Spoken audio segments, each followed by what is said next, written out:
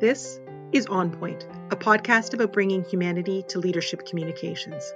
I'm your host, Andrea Lekashoff, president of Broadreach Communications.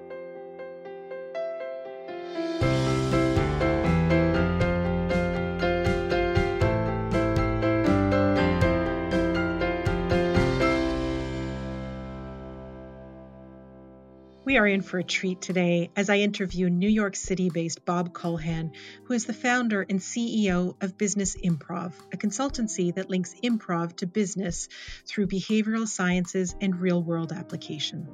Bob is the author of Getting to Yes and The Art of Business Improv and is an adjunct professor of business for both the Fuqua School of Business and the Columbia Business School. What I find fascinating about Bob is that for 26 years, he performed and taught improvisation internationally. His teaching and performing credits include Chicago's famed Second City, where he was trained by a long list of legendary comedic talents, including two of my favorites, Tina Fey and Amy Poehler. And finally, as you will hear during this interview, Bob is a really great guy. Bob, welcome to On Point. Andrea Lekashoff, it is good to be here. Thank you, Bob. You did a great job with my last name. Good work. Bob Culhan runs Business Improv. He's been doing this for over 20 years, and I am really interested to hear what he has to say because he coaches CEOs around the world on how to infuse their leadership communications with improvisation. And there's never been a better time than now to do that. And he has a really interesting story to tell in terms of how people, certainly CEOs in the C-suite, are upping their leadership communications virtually. So Bob, why don't we start by having you really describe what has changed in terms of leadership communications since this global pandemic hit? I think for the most part, there has not been enough change in leadership communication. I think for the most part that what I see is that there's a lot of leaders who believe that what we have done on site will translate immediately to a virtual environment. And there's an opportunity to really adjust to the virtual environment, whether it is via phone call or one of the platforms that allows us to see each other, WebEx, Zoom, Adobe Connect, whatever you might have. And that's really to understand that everybody's behavior is different, whether it's from stress and the unknown and going into uncharted territories, whether it's homeschooling and having to chase significant others out of the room so you can have a quiet meeting or a conversation with someone. There's so much out there that we need to adapt to, and leaders need to do the same thing with our voices to make sure that we're communicating. And so it's hard to say one thing has changed more than other than the fact that we are now on virtual platforms more than ever before. That which we all saw coming 20 years ago, 10 years ago anyway, has become a reality because we're forced into this reality. And I know from conversations with my clients, there are many people that are struggling with this because they are not natural born performers. And that's pretty much what you need to do now on a call because you're not face to face, you're not catching up with them informally. So what are some tips that you can provide that you give to your CEO clients in your sort of consultations? First, it's got to be an outward focus. Just like customer first, your internal stakeholders, your team, your leadership team, everyone who reports to them, to you, you've got to focus outward. And this outward focus has to come in a couple of different ways. One, reading nonverbal communication has changed across the board because we're only limited to what we can see in those little boxes. So you're going to have to kind of cheat over to catch that nonverbal communication. You're also going to have to use the powers of deduction, that if your spidey senses start tingling in any way, follow up, go back to that individual and say, what am I reading here? You tell me if I'm off base. I'm trying to understand this in a different way. So this means every time that we communicate through a medium, at least that we can see each other, we have to bring this extra pop of energy.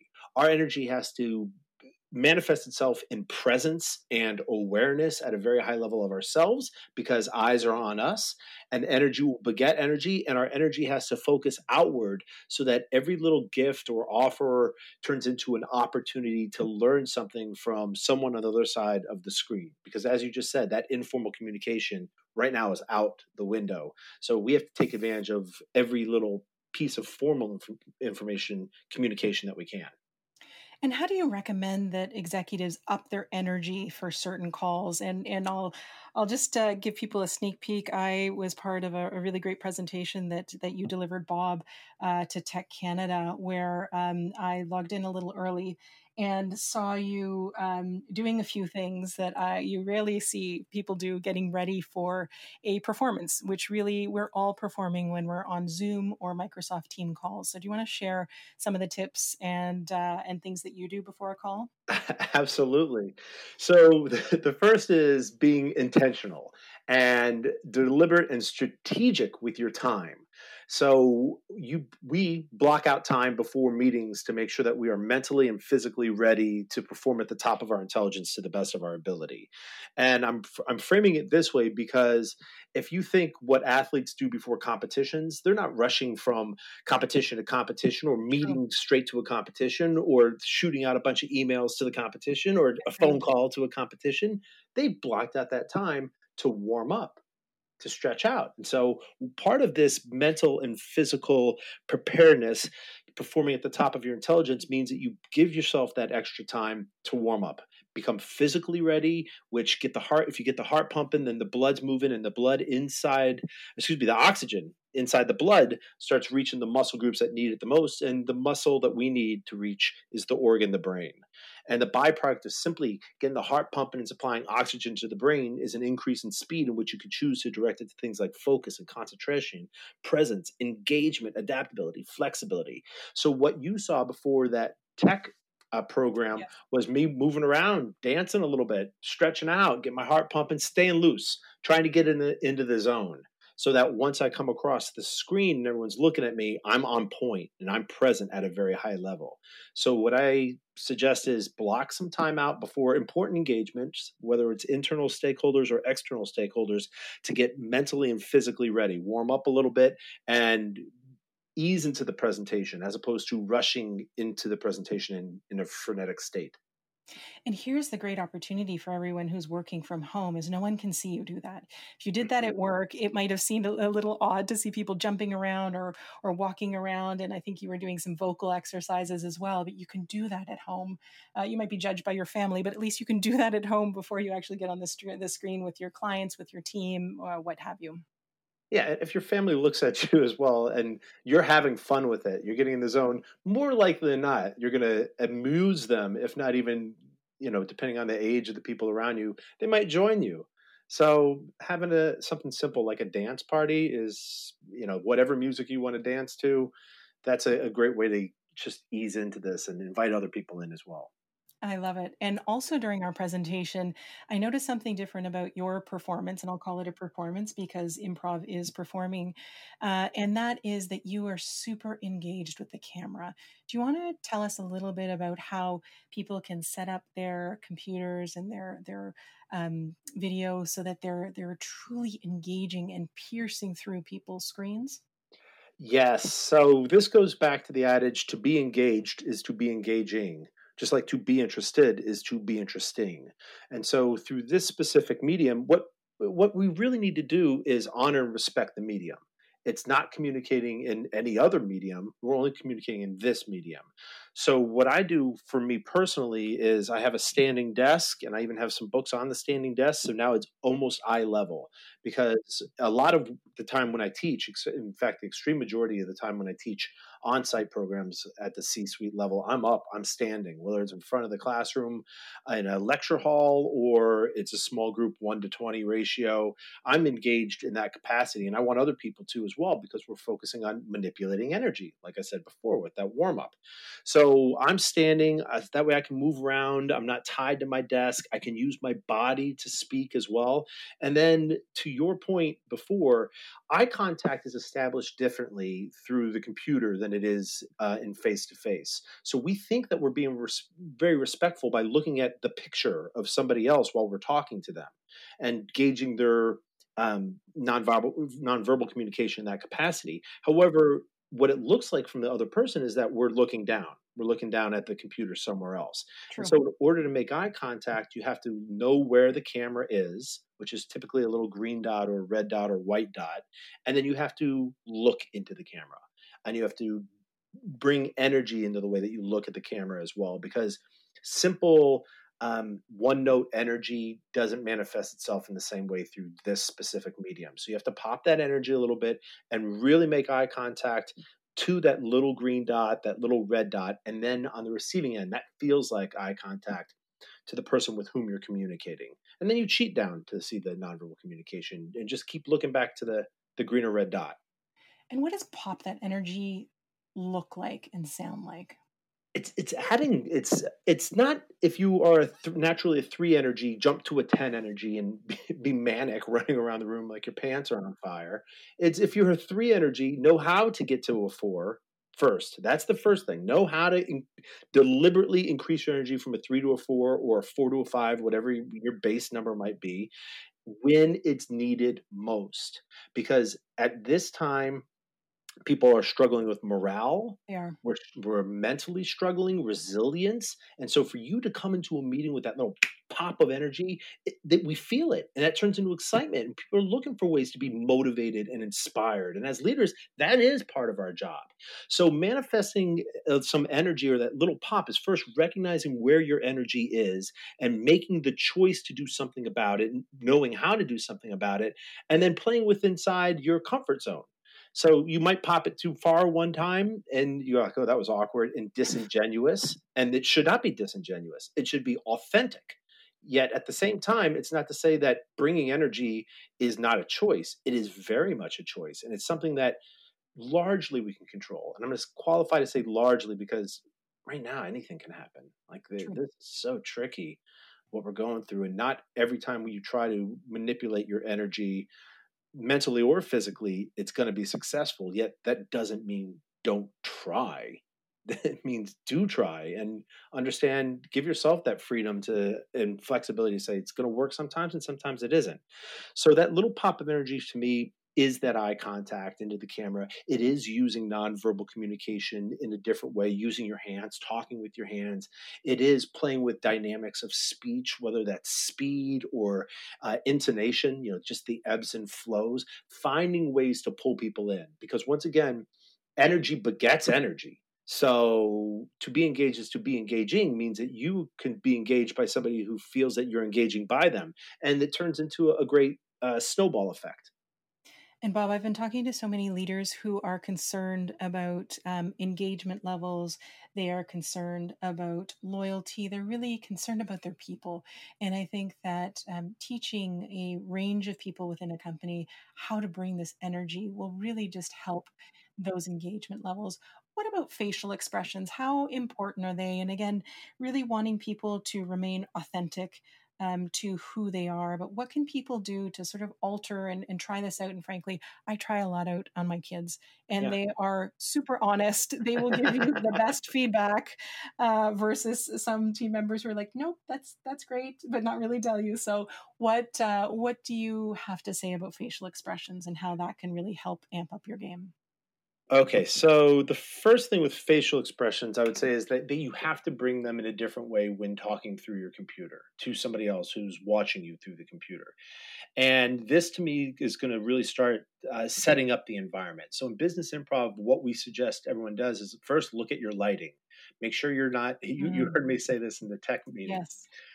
Make sure you're not backlit. A lot of people will sit in front of a giant bay window, which is awesome. It brings a lot of light, yet it's casting the light to your back, which means that your face is in silhouette to people. And what you heard me say is if you go to literature, books, movies, plays, there's only two types of characters that are portrayed fully in silhouette. And those are evil villains and people in the witness protection program. Great. So if you are choosing to be in silhouette, you have to ask yourself, which one are you of those two?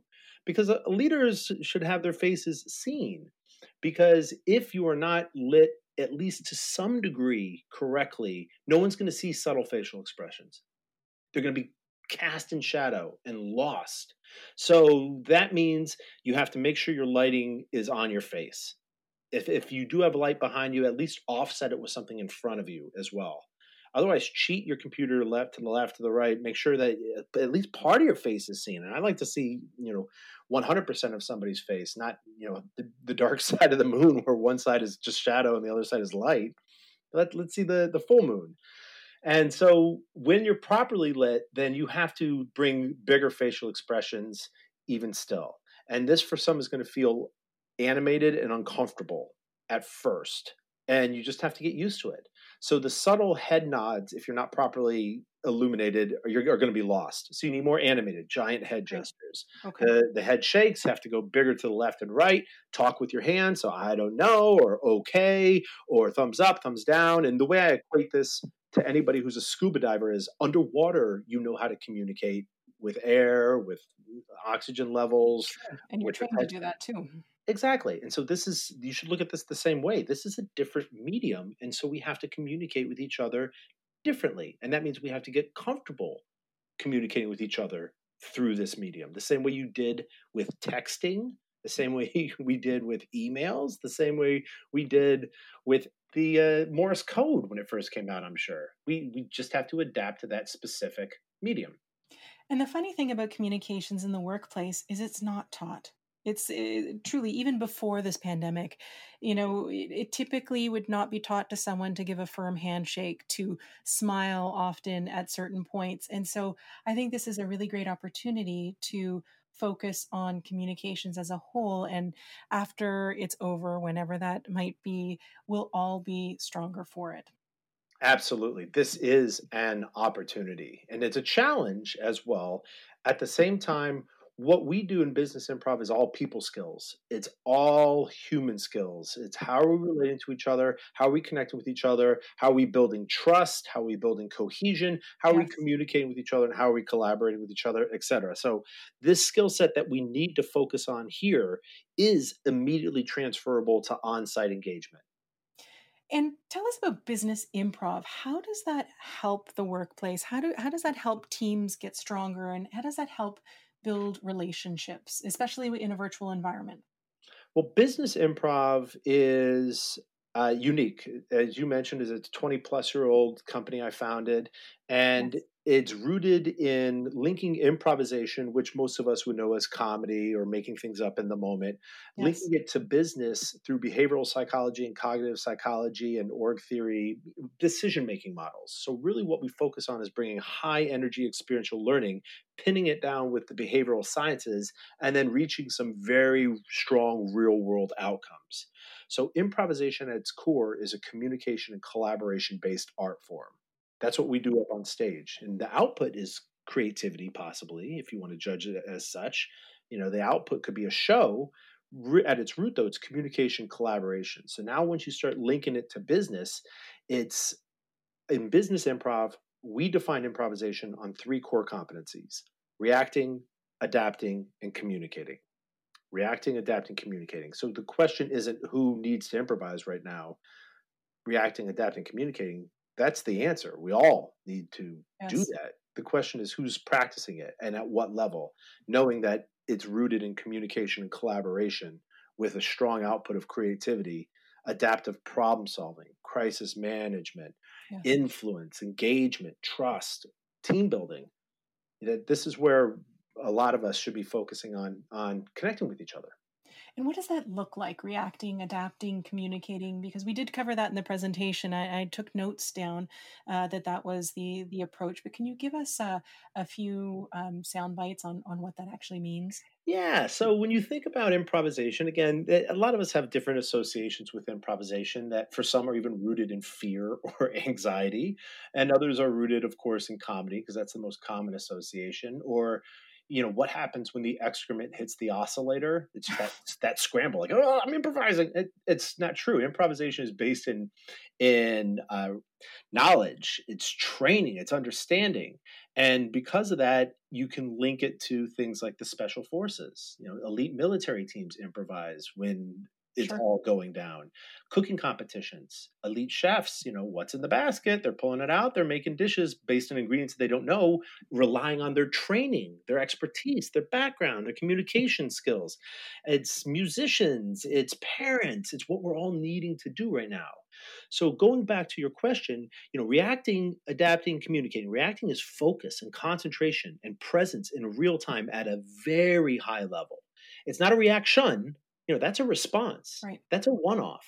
Reacting is ongoing. Adapting is if you're reacting within parameters or trying to achieve a specific outcome, like in a strategy, for example, a collaboration, a sales conversation. You're reacting and adapting. Subroot to both of these is communicating, as we are not in space. Right now, we're isolated. We might be feeling it. We are not alone, though. There's always someone with whom we can reach out to react and adapt, and something in our environment to which we currently we're forced to react and adapt to what's happening. So, as such, this drives toward change and embracing change and looking for possibility and potential, even inside the restrictions that are in front of us right now. It's a great mindset of focusing, concentrating, presence in the moment, react, adapt, communicate is the mindset to figure out how to solve problems. That's excellent. And that's a great segue to my next question. And as I was preparing for this podcast, I was reading your bio, and I read that you were the author of Getting to Yes and I stopped with Getting to Yes because I remember in my MBA program reading Fisher and Yuri's Yeah. Oh, book, yeah. Getting to Yes, and you had us do a really fascinating exercise where we communicated with yes and then we went to breakout rooms, and then another session where it was using the word but. We were sort of infusing injections into our conversation. So I'd love for you to share the premise of the book and the use of the word yes and, certainly in comedy, but how you use it in a business setting. Oh, absolutely. So getting to yes and is, to the very best of my ability, the textbook for what we do, whether it's on site, what we as Business Improv, of course, whether on site or the virtual training that we do. It's all about impact and applicability. This is how you use these tools and techniques. So getting to yes and, to the best of my ability, answers the how question, even in written form for something that's so experiential. It's a Stanford University Press book. So I always reference that because this means it's not a fluff piece. I did not write an opinion piece. I wrote a piece that's baked in research, baked in the behavioral sciences, and it's prescriptive. This is the how you apply these on your own terms and how you bring other people on board with you using these tools and techniques. So yes and on its surface, it's a simple concept, right? Yes and versus yes but. However, in improvisational comedy specifically, and theater, yes and means something wildly different than it does in business improv. So to be clear what we're talking about with yes and, yes is not I agree with you. Okay. You heard me say yes is not I'm going to execute an idea that I fundamentally oppose. That's not yes. Yes is I hear this idea. I'm taking time to understand that it's coming from you. Yes is I accept that this is coming from you on your terms. Why is that word so important? Because yes, so we'll get into the cognitive framing of this as it relates to decision making and influence, if you like. On its own, yes is it comes across as acceptance. It comes across as alignment. It comes across as a collaborative technique. Like yes, we are. It feels like agreement, even though it's not. The way that yes on its own is agreement. That's definitive. Now, this is where the two-word phrase really starts having impact. The and is what bridges it from being just plain agreement into I understand, I accept. Because yes, at its core, in yes and the way we use it is thoughtfulness. And is the bridge to how you're thoughtful. So, and is the bridge to your voice, your background, your education, your drive, your passion, you, who you are as a leader. And so, yes, then as thoughtfulness is focus. You have my undivided attention right now. I'm not distracted by anything else in my stay at home office. I'm not thinking about what I'm going to say next. I'm listening fully to I'm listening to understand you. And is the bridge to how you understand, how you're focused, how you're present, how you're in the moment, how you're being thoughtful. And so this is where this combo really hits home. How is that powerful? Because I know, in the session we had, like, it is very powerful. Can you explain how it's powerful and how it can be used? Yes. And Good one. So the first would be on its own, it's a communication technique. So this is where I'll bridge it over to the power of yes and versus yes but. So the exercise you did, that's really all we did. Just compare the two of them in one single conversation. And what happens when you hear the word but, it's a trigger response inside of our heads. And inherently, we feel like we have to disagree with something. We feel like I'm supposed to show a point counterpoint, or I need to pivot very hard to change the direction. So it becomes defensive or it becomes aggressive. I feel that. I agree. Yes. And the military term is but eliminates everything said before it through restrictions, denials, contradictions, steering. Interesting. So when you could look at the two of these, even if you're fundamentally opposed on a point counterpoint with somebody else, using yes and makes you feel like you're being heard. It makes you feel like you're being listened to. And it's a basic human desire to be understood. It's what makes all great relationships, to believe that somebody understands us. And yes, but shuts people out. It puts people in their headspace. It's a trigger word for emotions that are not necessarily positive. Yes, and makes it feel like you're being heard. It makes you feel like you're being understood. So this then links to empathy. This links to emotional intelligence. So this is where the power of this really starts coming into play. At its surface, it's just one thing. Once you really start breaking down the cause and effect of it, one two-word phrase versus another two-word phrase, yes, but's exclusive. Yes, but is confrontational. Yes, and is inclusive. Yes, and is alignment. And it's a trigger. It's a trigger, one versus the other. And that's only one aspect of yes and, because that's where a lot of people are like, yeah, it's great for this or brainstorming. And you're missing it then. It's a Swiss Army knife as a two-word phrase. You can use it for so many different things. Give us a few examples. All right, you cannot yes and somebody without being present and in the moment at a high level. So people are always, you said it before, engagement. Engagement's a big challenge. Yeah, especially in this short attention span world that we're in. And the medium of the computer lends itself to swiping left, swiping right, short attention span. If you don't like it, you move on. So you have to have different techniques. So using yes and means that you're listening fully in the moment and you're simply responding to it, not waiting to respond. You're listening to understand before you respond. So you're slowing the brain down to be focused and present in the moment at a high level, to create engagement, to create connection, to create unity, to build trust. It is I alluded to this before. Let me hit it right on the head. It's a fabulous conflict management technique when it comes to joint problem solving, where you're on one side of the fence, you're the Hatfields, I'm on the other side of the fence, I'm the McCoys, and the fence is our problem. Instead of focusing on what we don't have in common and why you're wrong and I'm right, or vice versa, we're focusing on what we do have in common. And then this relates to the outcome. If you fully disagree with somebody, you can disagree without being disagreeable.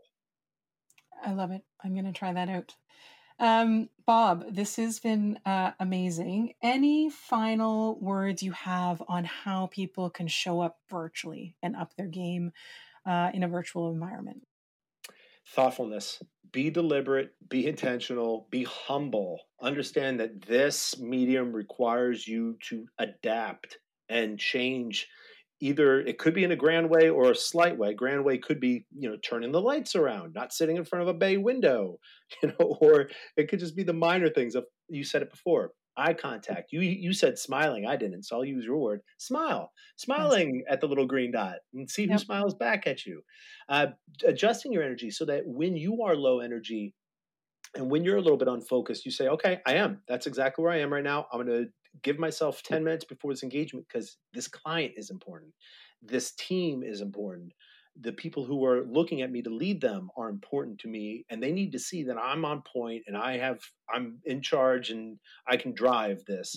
And then doing something about it, whether it's a walk around the house, stretching out a little bit, dancing a little bit, whatever you need to do to get on point so that when people see you, they see that you are leading by example, present and in the moment. Bob, this is really great advice. Thank you for joining me. How can people get in touch with you if they have any questions or would like to learn more about your approach and even your workshops? Well, you can follow Business Improv on LinkedIn. You can follow Bob Callahan on LinkedIn, find businessimprov.com. If it's okay with you, we'll send you a free handout that you can post at the bottom of your screen as a way to help people out right now, because a lot of people need help. So I would love that. Thank you so much, Bob. I really do think that what you've shared with us today is very practical advice and things that we can all put in place starting today. So thank you for your time. Thank you for your expertise, and look forward to speaking to you again. Yeah, thank you so much. Be safe.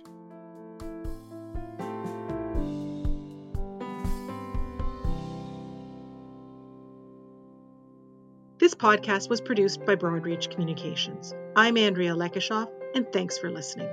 For show notes and additional resources, visit brpr.ca/podcast.